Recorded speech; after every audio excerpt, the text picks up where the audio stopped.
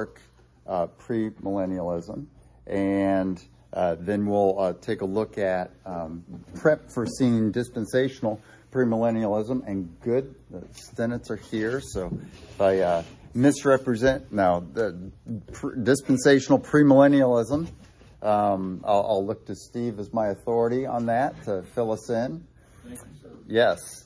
Now there are, in all of these, there are different versions of things. Amillennialism's pretty standard in terms of there's not a lot of variance within it, but in the others you have variance depending on what time you were in, like last century or 2 centuries ago versus now.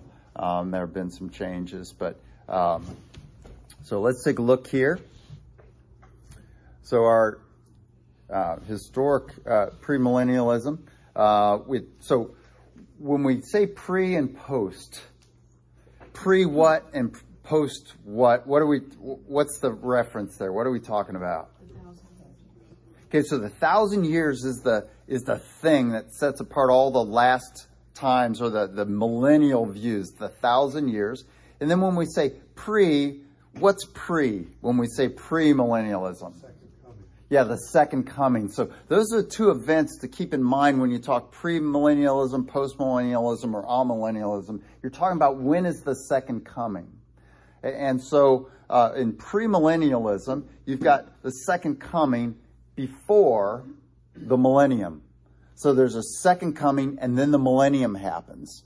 So in postmillennialism, you've got the millennium here, and what happens when? Yeah, the second coming is after a millennium, okay? And so with historic premillennialism, which was in church history early on, it was a held view, as opposed to dispensational premillennialism, which we'll look at in just a little bit, which starts in about the mid-1800s, a little after the mid-1800s in the England and America. But historic premillennialism was a more common view in the first centuries of the church. So some of the things, you got signs of the times, Antichrist. Let's see, Dakota, can you read the second bullet for us? Christ's return in the second coming is premillennium. To earth, resurrects dead believers, gives living believers glorified bodies, slays the Antichrist, and sets up his millennial kingdom on earth with these glorified believers. Okay, so in our, just to visualize this for us, so here's our 1,000 years here, and so in premillennialism, Jesus comes back to start the millennium, and then he's on earth, and he gives believers who are on earth at the time of his coming glorified bodies.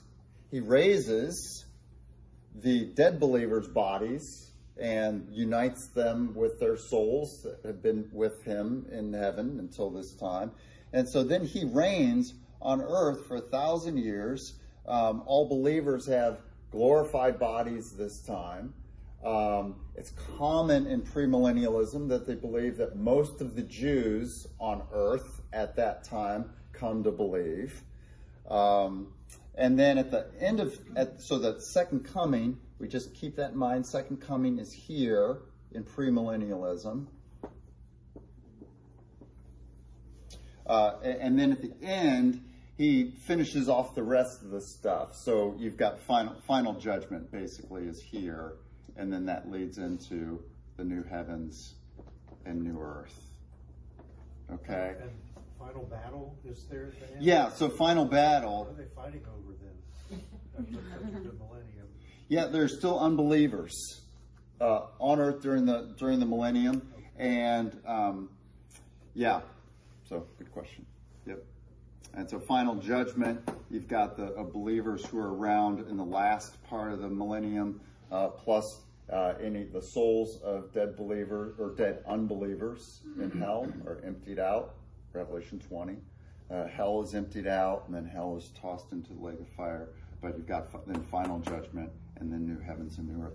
So the big thing with historic premillennialism is it spreads out all this stuff that amillennial people see as together, it spreads it out at the front and end of 1,000 years. Because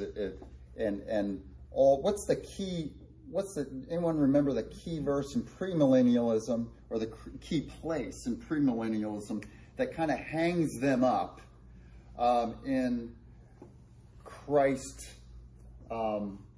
physically on earth reigning for 1,000 years with believers? 20. Revelation 20. Yeah, it's that believers live and reign with Christ for 1,000 years. And so they take that as a physical thing on earth. And so that gives them a millennium where Jesus is on earth reigning and ruling over unbelievers with a rod of iron. So they need Jesus, because they take Jesus as physically reigning with physical believers and with a rod of iron over unbelievers. They need a millennium on earth to accomplish that. Whereas you have with amillennialism and I think a post, I can't think through that right now. You've got that's a spiritual reign of Christ with believers. They're spreading the gospel. People are coming to faith during this time, which we call the millennium. So amillennialism right now is the millennium. Okay, and it's been such since Jesus ascended. Most postmillennialists today also believe we're in the millennium now. The difference is amillennialists at the end of, if you're in at the end of the millennium, when Jesus comes back, what's the earth look like in terms of faith? Looks like Christ. Yeah, it's still a small group. That maxim that Jesus has given, narrow is the road and fewer those who, or narrow is the gate and fewer those who find it and enter through it, is still true here. And Jesus' statement, and when the Son of Man comes, will he find faith on earth, is there. Whereas postmillennialists, who also see us in the millennium now, when they get to the end, how do they see the earth? Better. Yeah. They see, just for the sake of putting a number on it, 85% of the earth are Christians when Jesus comes back. And so it's joy to the world. Let earth receive her king, and everybody rejoices as Jesus comes back. Instead of what we see in like Revelation 6, the view of the second coming, which is unbelievers are hiding in caves and saying, may the rocks fall on me rather than I have to face my maker in the midst of my rebellion. Yeah, Matthew. Am I correct in thinking that the in amillennialism is just like in atheism, in that atheism means not theism, and so this means not millennialism, correct? No, it's bad nomenclature. So don't try to learn anything from the and amillennialism. Yeah, I think amillennialism as a term, as we have it, probably, my theory is it came from postmillennialists and premillennialists were set, and the amillennialists said, we don't believe it like that. And we're out of prefixes. They're not then millennialisms. Yeah, so amillennialism really, postmillennialism at its start said the millennium is not here yet. The millennium will be in the future, and it will be 1,000 years of a golden age in which Christ, reigning from heaven still, has a spiritual reign over the earth in which it grows and grows and grows, and more people become believers. A greater percentage of living people on earth become believers, and until we get to the end when Jesus says, well, my work is almost done, and he just shows up to the great acclaim of the whole earth, essentially. So that's the postmillennialist view. And so, so postmillennialism used to be more different from amillennialism because it used to be only the amillennialists were saying we're in the millennium now, and that has been the case since Jesus ascended. So more accurately, it would be HC millennialism. HC millennialism? Which would be what? Historical contingency millennialism? Yes. There we go. Yeah, Bob. So, just get this straight in my mind. So, post and non-millennialists. So during this millennium, all the elect are being gathered. Yeah. So when Jesus comes back, all the elect are gathered. Yes. So the pre-millennialist, he comes back and then he starts gathering the elect? Or are He's the elect all gathered then too? No. So in premillennial, and good question. So in premillennialism, because amillennialists and postmillennialists put all the events together when Jesus comes back, second coming. That is final battle, final judgment, creation of the new heavens and new earth. So they put all that with the second coming. When Jesus comes back, all the elect have been gathered. Okay, and so it's Revelation 6. Let's see, it's fifth seal, so 6:10. And so that the dead saints in heaven are told to wait a little longer until all those who are to be killed as you have been, that number will have been completed. And so Jesus comes back and all the elect have been gathered. In premillennialism, and this is Bob's question, in premillennialism, Jesus comes back and all the elect haven't been gathered yet. And there are people who during the millennium, during the reign of Jesus, during this 1,000 years, come to faith. Now, it would be a faith by sight, wouldn't it? Yeah. But it would still be a faith, to give them a generous evaluation, it would still be a faith in saying, my existence in bliss in the new heavens and new earth comes only through bowing the knee to my King in sincerity. To be fair, the Pharisees saw and didn't have faith. Yeah. And so it's more a faith by sight. They would still, postmillennials would say, a person during the millennium who's not a believer yet would still have this element of not by sight in terms of the new heavens and new earth. And they would still need to believe in a coming blessed earth where the meek inherit that. And in postmillennialism as well, premillennialism as well, Bob, most premillennialists believe that there's a great influx of Jewish people, living Jewish people who come to faith during this time. And those would be elect people. And so the premillennialists would say, no, the elect are not all gathered until the end of the millennium when Jesus does final battle and brings that into final judgment. But it's still only going to collect the elect. Yeah, so still, Jesus will collect all the elect. It's just most are collected before, but then more are collected after he returns and during this millennium. But all are collected before final judgment. Yeah, and final battle. Before final battle and final judgment. Good. Any other questions on that? So just following down now. So in this earthly millennium, Sierra, would you read this one for us?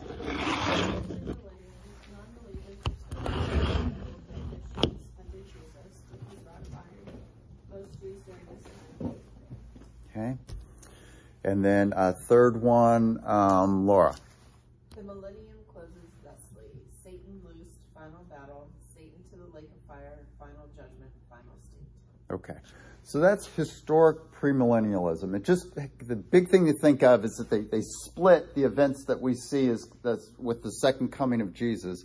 They split them by front of the millennium, back of the millennium, and they have Jesus reigning over a mixed group for 1,000 years, and then the new heavens and new earth is after that, where he's reigning only over his happy, faithful servants, believers. Okay. All right. Now onward. And so here's something we've talked about a lot, but I thought would be valuable for us just to have this in our heads. And it's important as we approach dispensational premillennialism. And so, Anna, can you read this? What's on screen now? Synonyms, God uses them. All right. Thank you. All right. So just looking at some things here.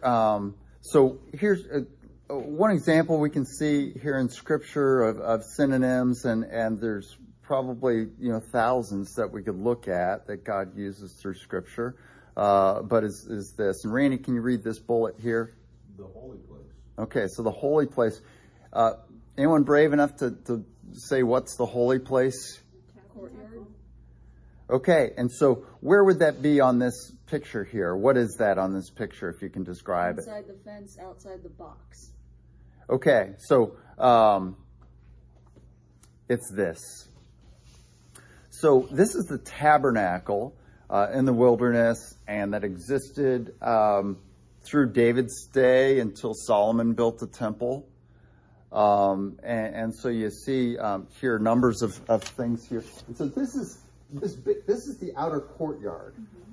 And so here's the courtyard of the temple, okay? Courtyards here. Here's the bronze altar. This was where they sacrificed on this side.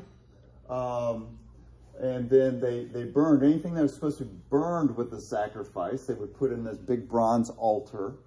And then, but the tabernacle itself is that tent, and it's a rectangle. That gets, then when the temple's built, the temple is that rectangle, and the temple also has a courtyard.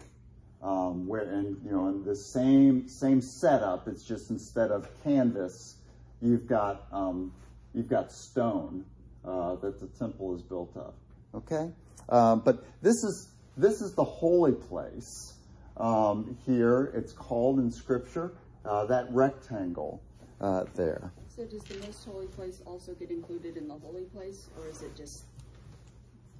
Yeah, good question. A square is always a rectangle. A rectangle isn't always a square.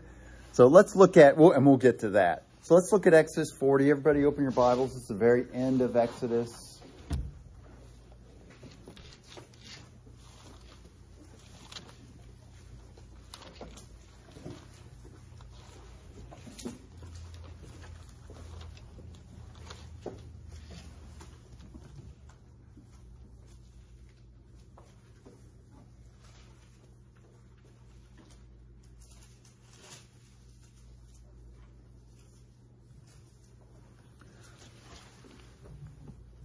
Okay, and let's read verses 34 and 35. So what's happened here in Exodus, you have, starting in verse 25, you have God describing the whole complex of tabernacle, holy place, most holy place, courtyard, everything that's to be built and crafted for it.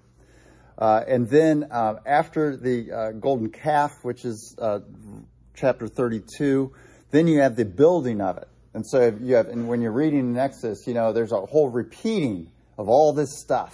And it's just, the first time, 25 and forward, you've got God talking to Moses on the mountain. Here's what you're to build. Here are the dimensions of it. Here are the materials that are to be built of. And then after the golden calf, Moses has come down, sees the golden calf. You get through all that stuff. And then you have the actual building of the tabernacle in the last chapters of Exodus. And so the tabernacle, chapter 40, has just been all built and it's set up. And one of the catchphrases in Exodus is God says to Moses, and build this exactly as I've told you to. And so then as the tabernacle is being built, it tells us that they built it exactly as had been prescribed to Moses. And so then this is all put together and it's presented to Moses for inspection to make sure it's exactly as the Lord wanted it to be, and it is. And so here we have God's reaction to them creating this tabernacle exactly as he had prescribed it to be, verses 34 and 35. And so, how about Bill and then Crystal read these two verses for us? Bill, verse 34. Then the cloud covered the tent of meeting, and the glory of the Lord filled the tabernacle. Moses could not enter the tent of meeting because the cloud had settled upon it, and the glory of the Lord filled the tabernacle. Okay. Now, you have two more phrases here. And Matthew, did you have a question? Or Kind of, sort of. So, it just got me thinking. The materials themselves, were they holy? after they were consecrated with anointing, so that the priest would go around with oil and he'd sprinkle oil, anointing oil, on all the articles, furniture, curtains of the tabernacle. So this is where it seems maybe getting lost in the trees here. Obviously canvas wears out. Yeah. So did they replace it? I mean, or did they build it entirely anew? And then when they did so, did they also make the materials holy? If it's not in the They would have. We can't say for sure. It doesn't seem like it did. There is at the end of the 40 years of wilderness wandering the comment by God that their sandals did not wear out. And so I would think that the same would be true of the tabernacle as well. Supernatural Yeah. preservation. And it was pretty sturdy stuff. And like a lot of it was double or even quadruple layered stuff. And like the roof was like double layered, and then it had another layer of different material, like porpoise skins or something over that, so that it would be protected. But anyway, so what two new phrases do we have here in terms of the structure? Tent of meeting and tabernacle. Okay, tent of meeting and tabernacle. So those are two places. You got them. And then our question here, Steve, can you read our question, bottom? What is happening to the tent of meeting and what is happening to the tabernacle? So look at these two verses. What's happening? Glory of the Lord is filling. The glory of the Lord is yeah. Covering and filling. Because the cloud and the glory of the Lord are two different things. Nope. No? Unless you're dispensational.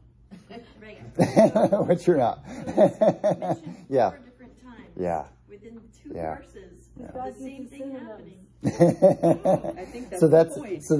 that's a good point there. And so we see the overlapping, the glory of the Lord and the cloud. Now it's the cloud of glory. It's the glory cloud. And you see as you walk through all the wilderness wanderings, you see this just synonymous use of all these things. And so that's, so we see, and so what we're seeing here is not that we have two different things, which we'll see in a moment, that there's a tent of meeting and then there's a tabernacle, but these are synonyms for the same thing.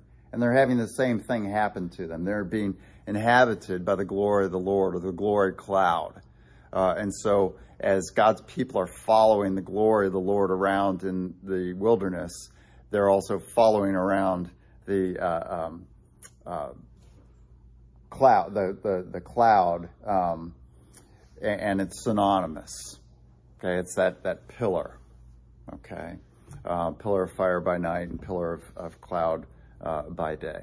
Okay, so the tent of meeting, the tabernacle, used synonymously here, just with the glory of the Lord, or the cloud filling the tabernacle. And when the cloud fills, or the glory of the Lord fills the tabernacle, the high priest Moses can't enter because they can't see. Okay, and so they just stay back. And this is something you see throughout Exodus through Deuteronomy as you go through this there. So, Emily helped us out with her question about the glory of the Lord and the cloud, but also in parallel here, tent of meeting, tabernacle. Here's our question, and so Betsy. Are the tent of meeting and the tabernacle the same place or different? Okay, now here you could say, well, I think they're different. And we could take a raise of hand, a show of hands, and I think they're the same. And you could take a show of hands, but you can't anymore when you look through the rest of Exodus through Deuteronomy, because you see they're synonymous use, just back and forth in the same way the tabernacle is described is the same way the tent of meeting is described. And so we'll take a look at this here.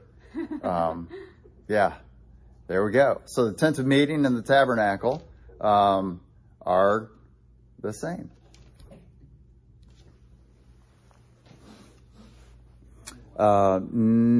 Next, Matthew, have you read for us already? Okay, go ahead. Principle of understanding language in life, in everyday communication, and in the Bible. Charlene? If two words have the same definition, they are synonyms. Everyone get that? Yes. Yeah. The definition of a synonym. And so a friendly duh there. That's the definition of a synonym. Two words with the same definition. Okay? Sorry, Crystal just asked who that was. That is Joe Bluth. Arrested Development. That's It's from a show in the early, mid-2000s. To say Joe Bluth is to be redundant, but it's George Oscar. Oscar Bluth. Yes. So Yeah. it's just a magician named Gob. Yes. There you go. Exactly. So he's a magician, so he was saying, duh. Okay. Illusions, not tricks. Yes.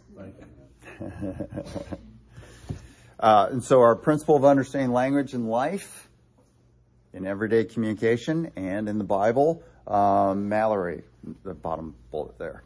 Put another way, if something is named and then described, and its description matches something with a different name. Andrew. The two names are alternate names for the same thing.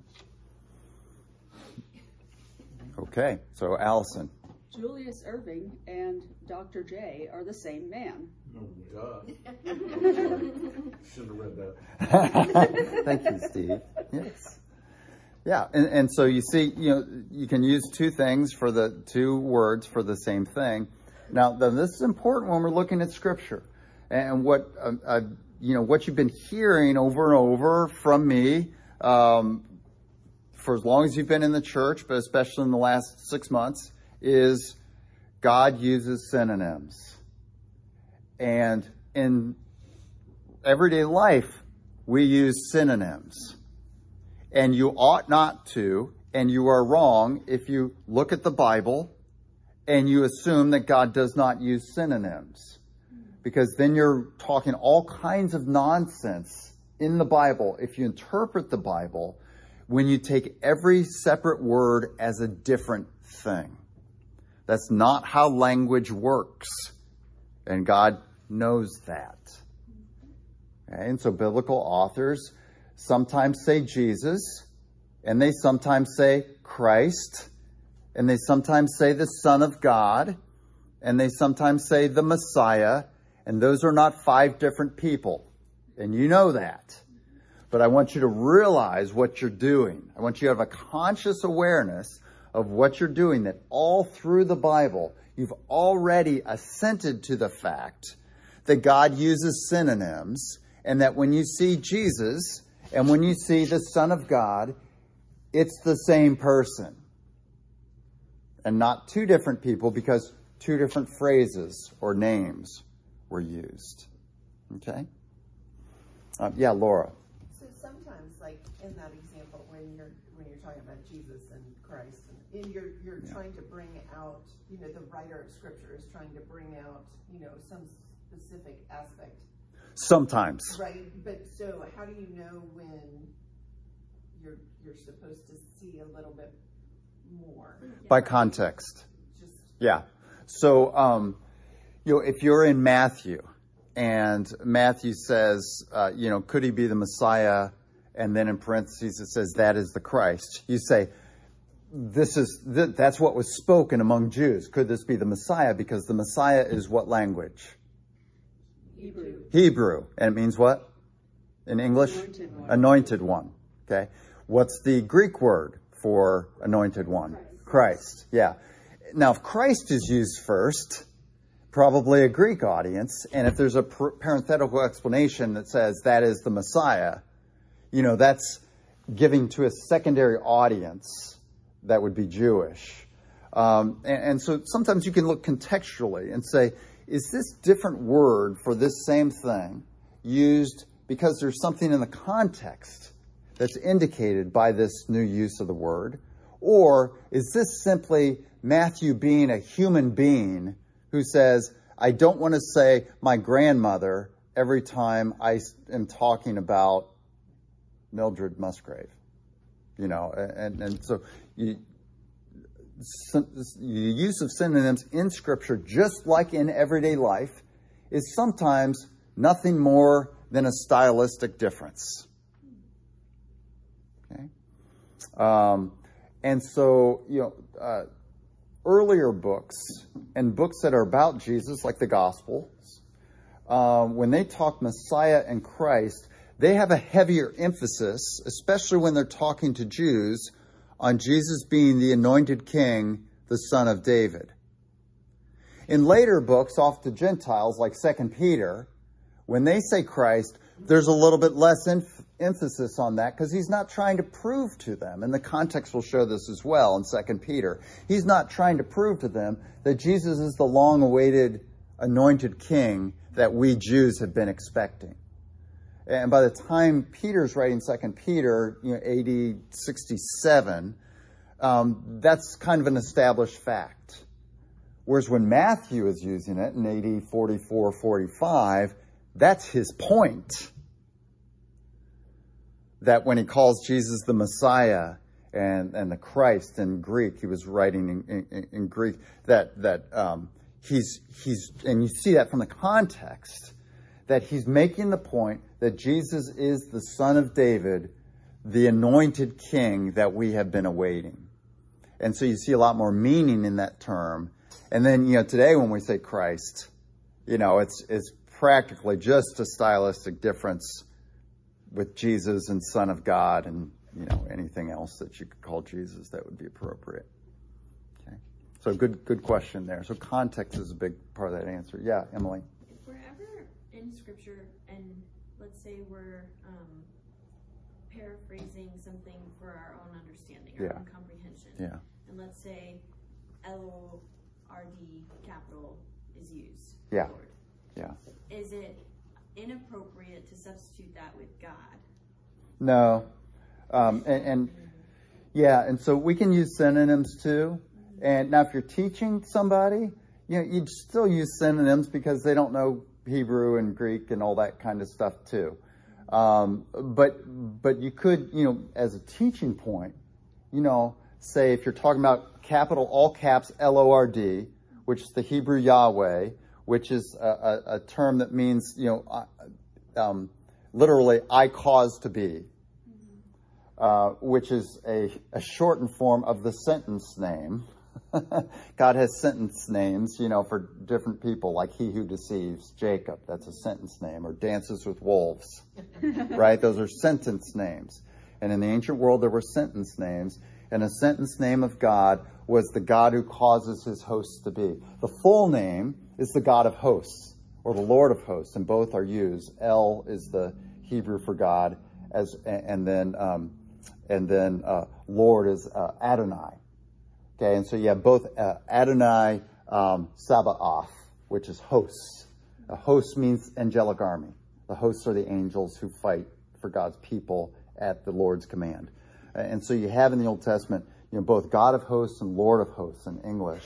And when you see LORD in all caps, it is that Yahweh, which means I cause to be. It's the causative form of I am. And it's a shortened form of that whole idea that God calls his angels to fight for his people on earth. It's the warrior God who's for his people and fighting for them. Now, you can even look in context there. So it's good for us when we see LORD, like you see in verse 35 here. LORD in all caps. This is especially important and used as God communicates to his own people that he will be fighting for them in the promised land as they went into the promised land just as he fought for them to get them out of Egypt. L-O-R-D in all caps, Yahweh is also used prominently in the prophets too, because God is offering to be that God to them, the one who fights for them and will get their enemies out of the promised land or bring them back to the promised land. And so when we see L-O-R-D, it can have varying degrees, and this goes into our use of synonyms. It can have various degrees of etymological meaning. That is the meaning at its origin, that L-O-R-D really means the God who fights for his people by his angelic army. And so it's always good for us to have that in the back of our minds, but it may not be prominent there in that particular passage. Sometimes it may just be used as a stylistic synonym. And we can just judge based on context. What is God talking about here? If God's talking about that he's going to deliver his people and he uses all caps L-O-R-D, you say, boom. And anyone who was Hebrew speaking, reading this at its original, hot off the press, would be reminded of that. It's kind of like, the NIV doesn't chose not, you can read in the translational principles at the front of any NIV Bible, they chose not to translate Lord of Hosts and God of Hosts. You know how they translated it? Whenever hosts is there, they don't use it because they said, that's so archaic, no one knows what it means, right? Who knew what hosts meant before you came into this church? That it meant God's angelic army fighting for you. I didn't know until you just said it today. Okay, great. So like two of you knew that. And so the NIV translators in 1973, when they came out with the New Testament, the Old Testament was 1978. So in 1978, they decided as a translational thing, whenever they saw God of Hosts or Lord of Hosts, they would translate it Lord Almighty. So when you're reading in your NIV and it says Lord Almighty, you can know it says of hosts in there. And it's that specific reference. Now the NIV did carry over, as you see here, the L-O-R-D in all caps. And so you can know when you're looking at your Bibles, and pretty much any translation, they kept the all caps L-O-R-D, which means Yahweh, which means I cause to be. Which is, just, and then if in Scripture it says of hosts, if you're reading a more literally translated, like New American Standard or ESV or King James, it'll say L-O-R-D, all caps, of hosts there. If you're reading the NIV, it'll say Lord Almighty. Or if it uses God there, God Almighty there. But the Almighty with a capital A is a substitute for of hosts because it encapsulates the substance of the idea. God's fighting for his people. He's mighty for us. And so that's why they chose the term Almighty, because they thought at least if we put this in there, English readers will have the idea that God is Almighty. The God who's making these promises is Almighty. And if we put of hosts in there, that'll just be completely lost on them unless they've been taught what of hosts means. So just some things you got to do translationally, there. Advantages and disadvantages either way. Okay, so good question about synonyms. So it's fine to use synonyms, and even, if you're in a passage that says the Lord filled the tabernacle, it's okay to say God filled the tabernacle, or the Lord, and you write it in not all caps. It's okay, because you're not claiming to be Scripture, and you're talking about the same one, God. Okay, on with our thing about synonyms. Our principle of understanding in language, and this is a big thing in properly interpreting the Scriptures, that you should use language just the way you use it in everyday life.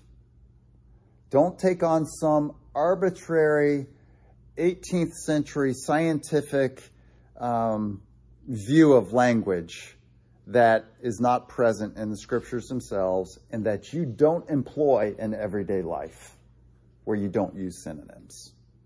right? In science and math and technical things, you have to use language in a very precise way, or you're putting the wrong thing into your chemical solution, or you're putting the wrong level of force into your whatever you're making or creating or building. And you want to be precise so you know exactly what you're talking about.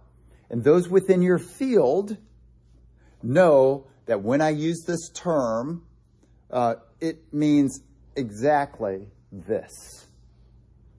That way there's no confusion, because lives are at stake if you're building a bridge.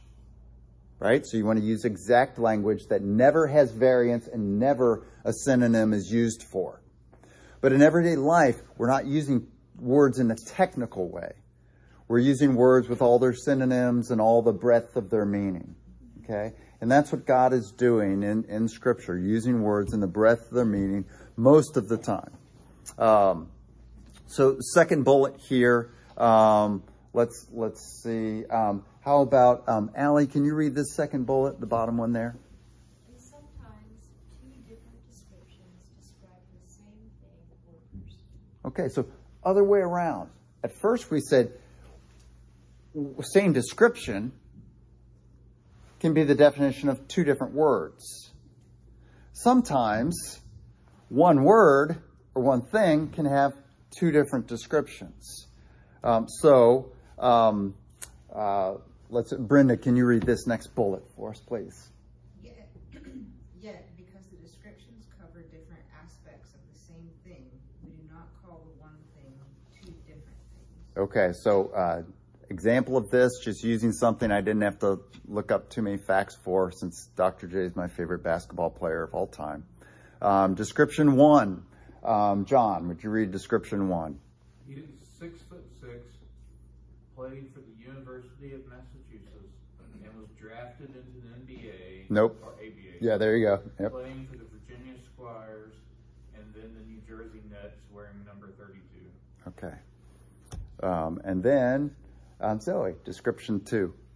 He won an early ABA slam dunk competition in the 1970s by famously leaping from the foul line, raising his one arm straight up, and reaching the rim to dunk the ball. Wore number 6 for the Philadelphia 76ers from 1977 to the end of his career. Okay. 2 descriptions. One person or 2 people? Anyone know? Who is Dr. J? No. Yeah, one person. These are both descriptions of Julius Erving, otherwise known as Dr. J. Both descriptions of him with no overlapping parts. The only overlapping part is that he is a basketball player. So understand that about language. Understand that about definitions. Sometimes in Scripture, we have something that's described and it has no overlap with that same thing described with other aspects of it in another part of Scripture, or even in the next paragraph, or in the next chapter. And it's our responsibility to see, as we're looking at Scripture, what's around this? What's the context of this? Is this the same thing, or is it a different thing? And each of you, I can describe in, a different way, right? I can say Bill. And you say, oh, who's that? He's one of the deacons, and he's the tallest one. Okay, so that's one description. But if I'm talking to somebody else who's not in the church, who knows Bill kind of personally, and they're saying, which Bill? I say, Bill with 5 kids. And they say, oh, okay. 2 completely definitions of Bill, same person. And I'm not playing a fast one here. I'm just describing what I need to describe in the situation. Someone in the church who's kind of new to the church, who knows that our deacons take up the offering, would say, oh, okay, the tallest one who takes up the offering, okay, that's Bill. Okay, now I know who Bill is. And so I would describe him in that way. Whereas somebody who's not in the church, if I gave that description, that would do nothing for them. And so I give a different definition of the same person. And you all can have about 250 definitions of you that would describe different aspects of who you were. And so that's going on in Scripture as well. And so that's something to realize as we seek to interpret Scripture. And we see different definitions going both ways. Sometimes the same substantive definition with two different names. That's what we talked about first. And sometimes it's the same thing described in two very different ways, yet just describing two different aspects of that very same thing, like these two Dr. J definitions here. Okay. There's the dunk. Woo! All right. And so, Elijah, you get the easy one here. Last bullet on the right. Two descriptions, two definitions. Both are of Julius Irving. Okay. Does that make sense? You all know this, but we're talking about so that you have a conscious awareness of this, because that's important for you as you look at the Scriptures. You know, and you already do this when you see Jesus in one verse and you say Christ in the next verse. You know already that the writer hasn't switched subjects and that he's not talking about a second person. So you already do this, but I want you just to be aware that you do this. And because this is what ends up being the interpretive, or fancy word, hermeneutical. That is the academic word for interpreting. You know, the interpretive key that separates dispensational premillennialism from historic premillennialism, from postmillennialism, and from amillennialism as well. Because dispensational premillennialism generally doesn't accept synonyms. And so they come up with all these different synonyms are different things, not synonyms for the same thing. But all these different names mean different separate entities, different things. All right, so far we've talked about the tent of meeting and the tabernacle from these two verses here in Exodus. Now we can look at, Jeff, can you read this from Exodus 26, 33 through 35? Exodus 26, 33. Hang the curtain from the clasps and place the ark of the testimony behind the curtain. The curtain will separate the holy place from the most holy place. 34. Put the atonement cover on the ark of the testimony of the most holy place. 35. Place the table outside of the curtain on the north side of the tabernacle, and put the lampstand opposite it on the south side. Okay. So there we go. So look at what phrases we have here that have bolded for us. What are our new phrases? Holy place, most holy place, and tabernacle. Yeah. So holy place, most holy place, and tabernacle. Now, just from these three verses here, is the holy place the same thing as the tabernacle? What's in the holy? What's in the holy place? Or let me ask this: what's in the most holy place? The ark. The ark. Okay. So the ark's here, and what separates two places that are mentioned here in this passage?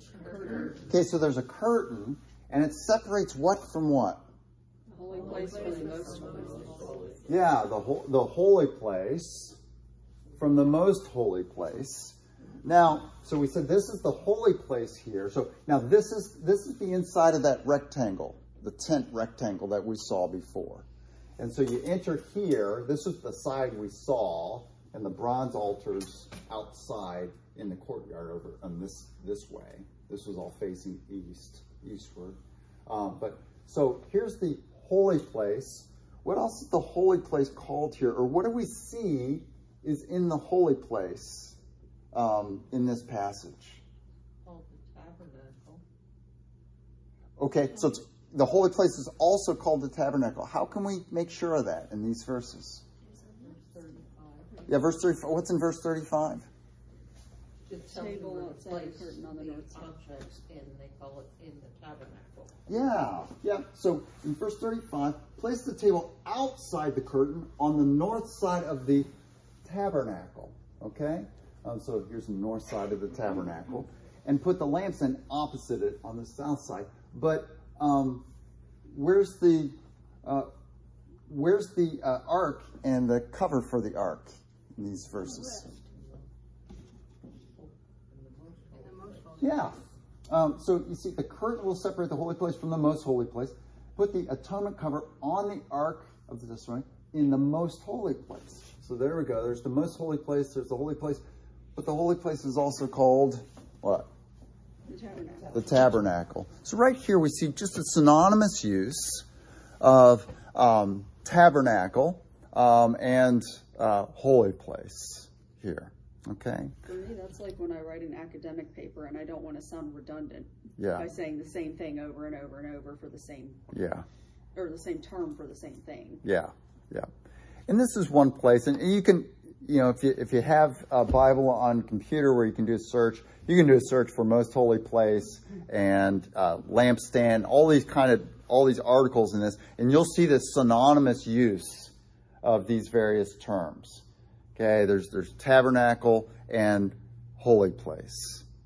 There's most holy place, and sanctuary is a synonym for that.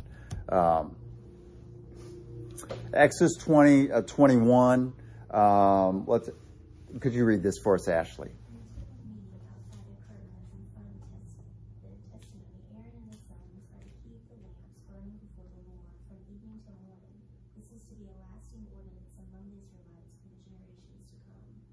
Okay, so we see what's in the tent of meeting?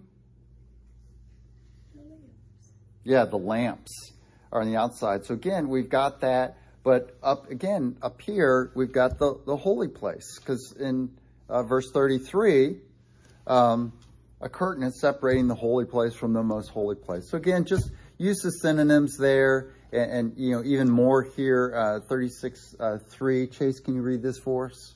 3 and 4. Actually, you read 3 and have your brother read 4 for us.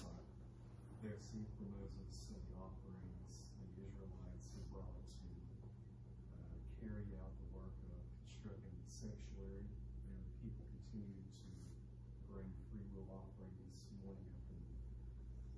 So all the skilled craftsmen who were doing all the work had sanctuary. Okay. So here's another synonym there for us. There's sanctuary. And so now, Lily. So now, tent of meeting, tabernacle, holy place, most holy place, and sanctuary. Okay. So we see this use of these various terms in this way. And, for somebody who said, well, there's so much in Exodus through Deuteronomy that you can show this synonymity between many of these terms, and you can identify different terms that are being used there. Okay? So generally, okay, there we go. So our conclusion there is Allison. Yeah. So God uses synonyms even about the end times. Okay. So we established that as we go in to look at our last time stuff. So you've got all these phrases that are used when we're in last things discussions, like Charlene. Last days. And Matthew. The end of all things. Bob. The end. Dakota. Time, and half a time. Anna. 1,000 years. Joyce. 1,260 days. Bill. 3.5 days. Crystal. 5 months. Steve. 144,000. Laura. The 2 witnesses. Okay. That may be it. Yeah.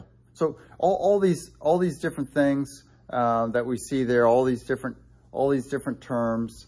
Not all of these that I've listed here are synonyms, but many of them are for one another. And so what do we do when the same substance is given a different name? The same definition is given a different name. What do we understand? It's the same thing. It's the same thing. Or what about the other way around? What if one thing has one definition here and a different definition in another place? It's still the one thing. Still the one thing, different aspects being described because, Burger King principle, right? You can't explain everything every time you say it, or you can never say anything, right? You can't give all the ingredients for a Whopper every time you're talking about a Whopper, or that's all you'll ever talk about, right? You got at some point you got to just say Whopper, and you can't say, tomatoes and shredded lettuce and mayonnaise and ketchup and mustard and pickle and a sesame seed bun and 2 patties of this amount of weight and that kind of thing. At some point you got to just say Whopper, and you can't say every detail you can't give every detail of the definition every time you're talking about it. Sometimes you just got to use that symbol, which we call a word, and you say Whopper. Yeah. No, I was singing the hold the pickles, hold the lettuce. Yeah. So next week we'll stop there. So now that we understand this, we've kind of got our framework to understand where dispensational premillennialism comes from because of an interpretive decision they've made. That when we're talking about end times, we're not going to use synonyms. Now, if you approached a dispensational premillennial person and said, okay, you guys don't use synonyms when you talk about end times, they'd say, what do you mean? But it's in effect, it's practiced by them. They don't realize, some do. The deeper you are into it, the more you realize that. But it's what created dispensational premillennialism. It's why dispensational premillennialism didn't come into effect until after the scientific revolution, right? When technical terms started being used for the purposes of math and science. And dispensational premillennialism was the application of mathematical, scientific, technical terms applied to the way we read Scripture on this certain subject of last things. Okay? And so just like with historic premillennialism, the thing they get caught up on is that Jesus has a physical reign with the physical saints who are alive on earth, and he's reigning on earth over non-believers who are existing on earth. It's because they made that decision that Jesus has to have a physical reign over non-believers. That's what drives their Jesus is on earth for a millennium, ruling on earth. And in dispensational premillennialism, the thing that drives that is this lack of use of synonyms in a large degree when they're talking about anything to do with last things. Dispensational person understands Christ and Jesus are the same person.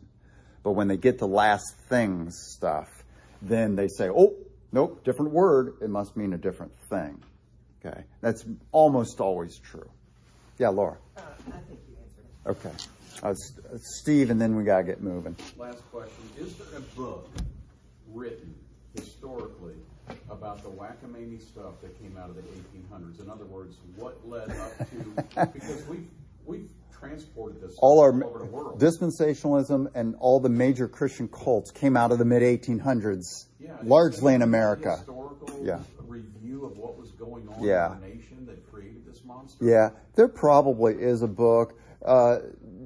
Generally, if you find a more academic book on Jehovah's Witnesses or Mormons or Seventh-day Adventists or dispensationalists that talk about why did this come up, they'll mention this, that it comes out of a a modern scientific industrialization society. Was there also a discontent, a deep discontent with the way the church was operating at that time? No.